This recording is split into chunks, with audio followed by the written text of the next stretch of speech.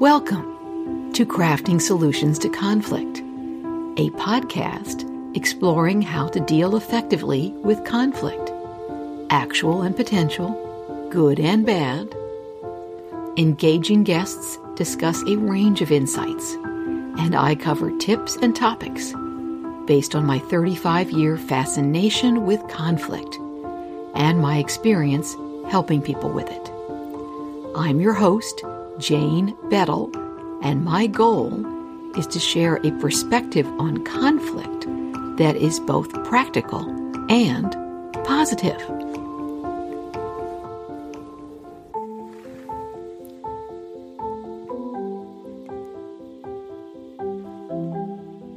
My guest today is Nathan Dungan. We talk about money, habits, values, and well-being, and how Nathan works with young adults and their families to better understand the dynamic between trusts and beneficiaries, prenups as a part of an intentional preparation for life as a couple, and how to engage multiple generations to share, understand, and create their money stories.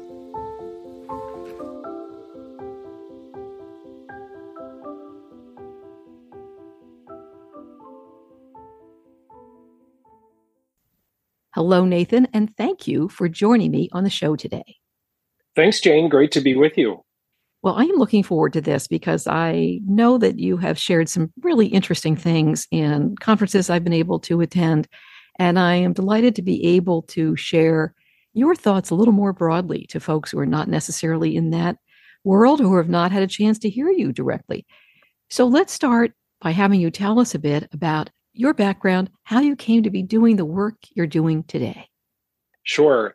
So I, to a degree, blame my parents, or I should say I credit my parents. What I mean by that is, as a young person, so I'm the youngest of four children, and when I was growing up, my parents had a real comfort and frequency in talking to us about money and values. Great. Right. So that was just kind of our normal rhythm in our family.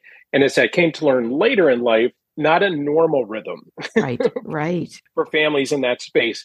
And so kind of fast forward, I ultimately went to work out of college for my mother out on the East Coast outside of Philadelphia, who had a financial advising business. Right. And so I was one of about 35 people that worked for her. And early in my days as a financial advisor, my mother really encouraged me to think, use both my kind of qualitative skills and quantitative skills to kind of address issues related to money as in my interface with clients. Yes. And it was early on that in doing that, this was kind of the early 90s, that an educator, Sally, who I came to know a little bit, she and I went to lunch. She asked me to go to lunch because she wanted to talk about money. And when we were there, she gave me a little bit of her money story. And then she had a request for me. And she said, would you be willing to craft an interactive learning experience for families in the community? Because as I look around, I don't see a lot of places that families can go to learn about money, and particularly learn about money through a space that would encourage them to think about their values and how to connect values with money choices. So it was what I thought was a one-off, Jane, for parents, even some grandparents, and also adolescents. Well, actually, no, this was 4th through 6th graders. The adolescent piece, comes later. So 4th through 6th graders. And then it was just fascinating to see how those young people were engaged in the topic, how keen they were to be in the space. They really were quite honest about what they thought about money and all the things that come with that. The parents were a little anxious, I think, about maybe what their kids were going to say. But at the end of the day, the parents and the grandparents were super appreciative for it. So I thought it was a one-off, but then something just inside of me kind of clicked. And I just became real curious about this, what I kind of define as my vocational hypothesis, which is who or what is influencing our money habits and choices, one. Two, how is it impacting our well-being? Because it is. And then three, why should we care about that? And so that really began to inform my ultimate sort of curiosity around that space. I ultimately moved back to the Midwest where my wife is from Minnesota, and we live in the Twin Cities and have a daughter who's now 13. And I was working, I was a VP then at that time, recruited to come and use some of this kind of knowledge that I had become known for with families. And then the company was going through a merger at the time, and it was really interesting work, but it was a lot of meetings. And then ultimately I wanted to get back to this issue, which is the hypothesis that I just mentioned, because that was really where my passion was. And so I stepped away from that, spent a year working on a book, and then I launched our company in the early 2000s called Share, Save, Spend. And then everything from there. So that's a little bit of the backstory that kind of got me to this place. And then that ultimately, when I stepped away, started our company and created tools to help families have more intentional conversations about money and values. That really led me into a lot of speaking. It led me to consulting work, which I do a lot of now with family offices around the country. And so the space that I would say I really focus on is when family offices are particularly focusing on generational transition. That's where I often do my best work, right? Because they have a thing they're trying to do to educate and equip and kind of get them up to speed and understand what it means to be a beneficiary, and then maybe serve on a family council and all those things. So that's really the space where, fast forward to today, that's really where I spend the majority of my time. What an important place to spend your time. Oh my goodness. When I think about how difficult it is for so many of us to talk about money at all, and then to connect it with other important things, very, very challenging for us. Yeah, indeed. And I think I see in my work with families in that space, kind of the state of the family office has been, and this is more and more is coming out about the modernization, if you will, of the family office and just the thinking about that. And what I would say is that it's fairly normal and typical that family offices have been heavily weighted for the transactional sort of execution, right? The legal things, the money management, the tax things. I mean, all of those things are very important things. And though increasingly they're beginning to say yes and.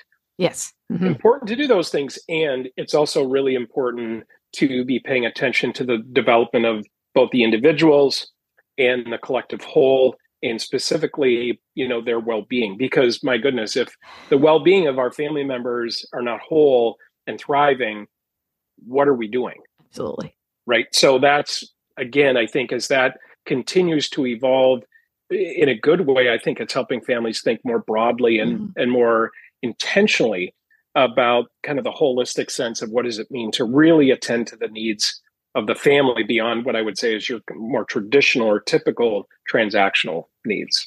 And I can imagine that there are plenty of people in a more traditional, I'm not going to quite say old-fashioned, but I'm tempted to say old-fashioned family office approach, who have no idea how to have this kind of conversation, how to raise it. Everything about it says, oh no, alarm bells, maybe I'll just ignore it. So I would hope that they see you as a fantastic resource who can, Nathan knows how to do this, and it doesn't make him break out in hives. Well, no, and I think that's a really good observation, Jane, because it can be daunting because it's, likely pushing you out of your comfort zone. Right. And when we do that, I mean, our prehistoric brain, part of our body says, run the other direction. Don't do this. Don't do that. You're in fight or flight mode. But the interesting thing is there's such a great example. So just 2 weeks ago, with a local family office here in the Twin Cities, who's been around for, they're on generation 5, so they've been around for some time. They are just now stepping into this issue. And what I mean by this issue is they're really going to be addressing some really needed generational transition. They're not a huge family, but they're significant when you get down into 5 generations, right? And they have really been just wonderfully curious about, this topic. And as a matter of fact, just had their annual family meeting here in town in the Twin Cities and spent a day and a half really digging into this And one of the cool things was I did some coaching for, gosh, it would be the fifth generation, did some coaching for them because they're really now stepping into some more leadership roles in the various committees of the family. So coaching them to then be in front of the family during the family meeting and take some leadership roles. Yeah. And that was so fantastic to see, new voices. And they also, though, one of the things I do typically on the front end of my work with family offices, I do work around well-being. And I really want them to use it as a kind of a framework from which they can think about, their current state as well as a future state, as they think about future generations. So they were just really game to be in that space together and did some wonderful interactions with each other at a much deeper level than they had ever really done before at a family meeting. And they had, again, as you might imagine, some trepidation around that. Absolutely.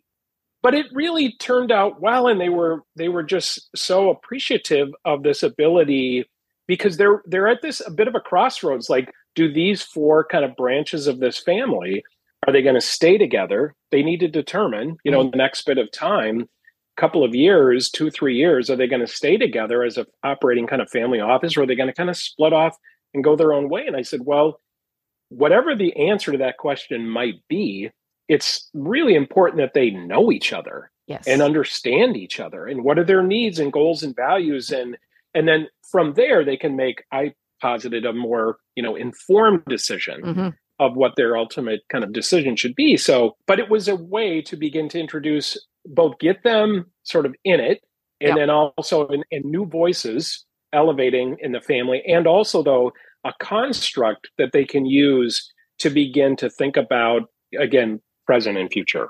Absolutely. And I hear in what you're describing a recognition of the importance of the family as a family.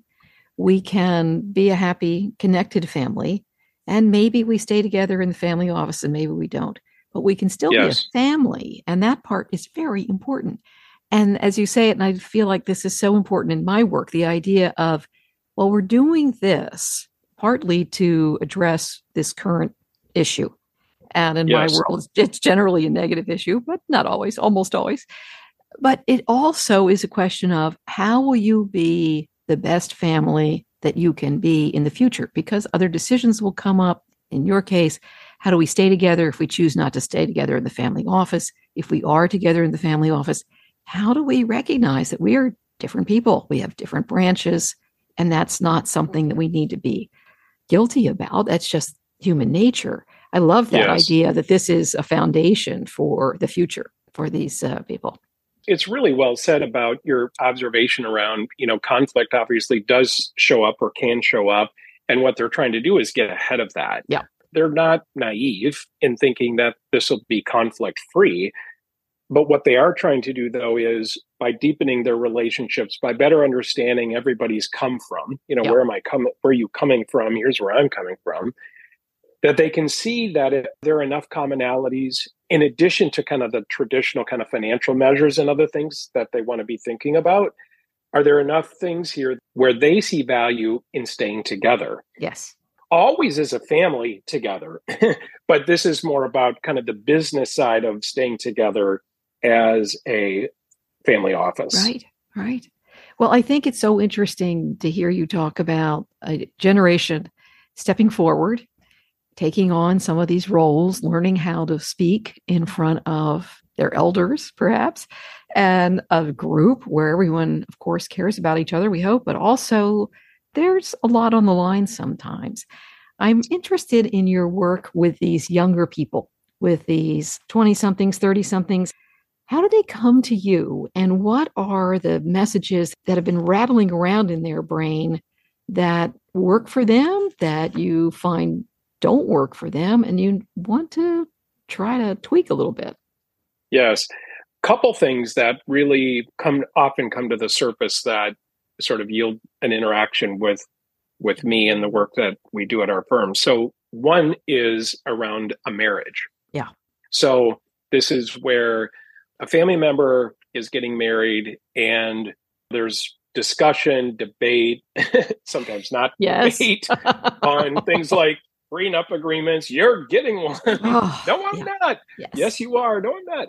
So that will often trigger a conversation and or, an exploration around, okay, if indeed it is, a thing that the family feels is important and they need to do, is there a way we can do it so that it honors and gives voice and choice to both people in that relationship? Mm-hmm. Because as you can imagine, there's often fiscal unequals Sure.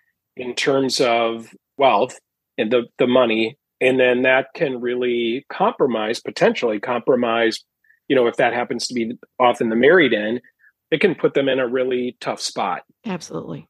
And also, though, the lineal family member, it can put them in a tough spot because, that maybe it's being sort of almost dictated to them. This is what you have to do. The ultimate rock and hard place. The rock is perhaps my father or my father's attorney. Yeah. And then the hard place is this person I love and want to spend my life with. Uh-oh. Right. So after seeing this kind of phenomena sort of just continuing to unfold in families, I felt like I like to look at these things and my brain looks at it kind of like a puzzle to say, okay, it's too often, Jane, it was what I was seeing is that the prenup was the thing in the pre-marriage, kind of run up.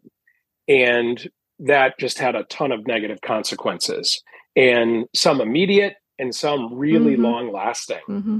And so, okay, so that's not great. So how do we flip this so that, okay, maybe a prenup needs to be executed, but what if it's a thing?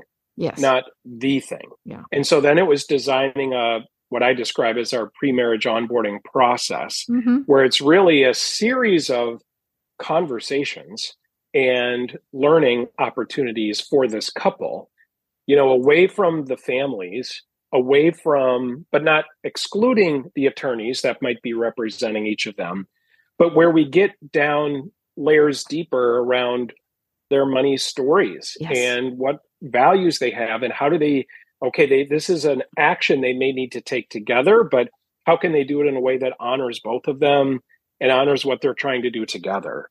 And so it still means that they may execute a prenup agreement, which, by the way, I'm probably more of a fan of than less of a fan of, because it creates definition and knowns. And they have to talk about it. And they have to talk about it. And because wait a minute, you see things that way? I had no idea. Yeah. Exactly. And I've just seen a lot of real benefit. And speaking of conflict, right, I actually believe it helps them develop some muscle, if you will, to be able to be in some of these tougher, some at times, conversations around these things, but do it in a way where they're able to honor and listen to each other, right? So the outcome I have seen be really terrific. Yeah. Now, not without some challenge and some bumps in the road. I think that's great. It's just an important way. So that's one thing. One thing that I'm hearing in your description is it's a context. This is, as you say, not the only thing. This is the whole piece of we are welcoming this person into our family. And this person feels I am being welcomed in this family. Then there are aspects to that. And certainly we know about some families who were terrific about that particular rite of passage of joining us. I am reminded of an estate attorney who said to me a long time ago now that the family should be, if they ever think they are going to want to have prenups for anyone joining the family, that's a conversation to be having with young people long before there is a candidate. Because it takes that pressure off the person in the middle who honestly can say, this has nothing to do with you personally. I knew my family would want this before I met you. And what can be more persuasive than what was just said? Of course, it's not about you. It's about the family and the way the family views money, et cetera. But as you say, we don't all, I'm thinking back to the idea that in your family, as you were growing up, the normal thing was it's okay to talk about money. Yes. Yeah. Not too many families certainly talk about prenups well in advance. No, definitely not. And I think this gives them an on-ramp, to work their way into the conversation, right? So, there's a series of 4 topics that we step into. The first topic is around money and the role it plays in your lives. And we have some things we do with that. The second is around family stories from each of their families of kind of origin. And then the third topic is around getting grounded in money basics and just some very practical things that they're going to want to be thinking about leading up to marriage. And then the fourth is, okay, so what is this prenuptial thing? Yeah. And then how does it play out? Yeah. Right. So we developed through some research that we had done with families, parents and adolescents. There's that reference to adolescence. Yeah. Back in around 2010, 12, we had done a 2-year long research project, Jane, with parents and adolescents, because we wanted to understand, can you impact the trajectory of how they use money, think about money, and more specifically, their well-being? Okay. Can you meaningfully impact and shift that? Or is it just kind of what will be, right? Yeah. So for 2 years, along with a behavioral psychologist, Dr. Tim Kasser, we had a randomly assigned control group of parents and adolescents who received no intervention. And then the other half did. And then I led 3 deep dive learning sessions with them over the course of about 14 months. We studied them for 2 years to kind of see what would happen up against the control group. And as it turns out, we were able to demonstrate that you can meaningfully impact when you lean into this and commit to some conversations, some work together as a family. You can hugely impact, because what we know is happening is that materialism compromises well-being. It erodes well-being, right? Very directly, and particularly for young people, because the executive functioning going on in their brain isn't fully formed. And so it's a phenomenal time for kind of the marketing consumer culture to just really impress, right?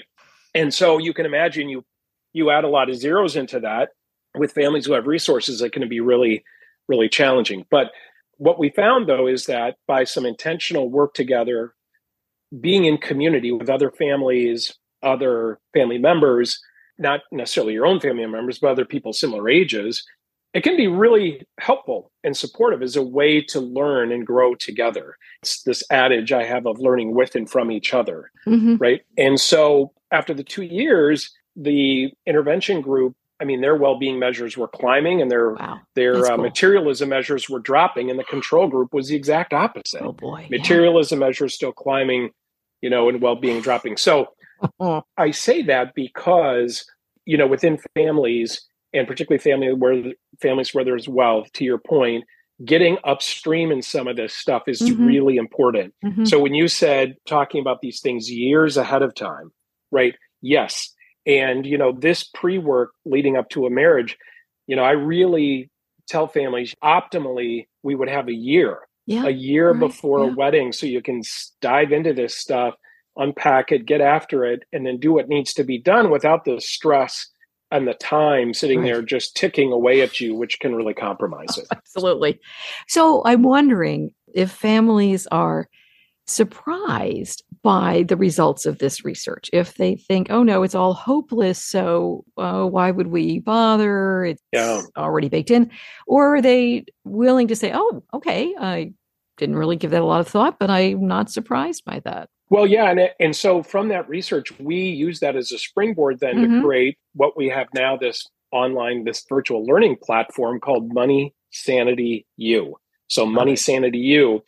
And then that's the resource that we use then when we do this onboarding work with families, right around pre-marriage stuff. We use that platform to help the second issue, which is begin to educate and equip beneficiaries who are coming of age within family systems, and where there's really complex financial structures and they're trying to navigate this, be in a relationship or maybe a marriage, have kids, and can be really daunting. Yeah. And so it's a way to be able to get them up to speed, give them some working knowledge of some of these various things, so that within these families, they can really view it as a learning community because wealth can create such isolation, right? Yeah. That we're trying to do the exact opposite. We want to pull them together, help them help each other, create a space where they can help each other, because there can just be terrific learning within that space. Yeah.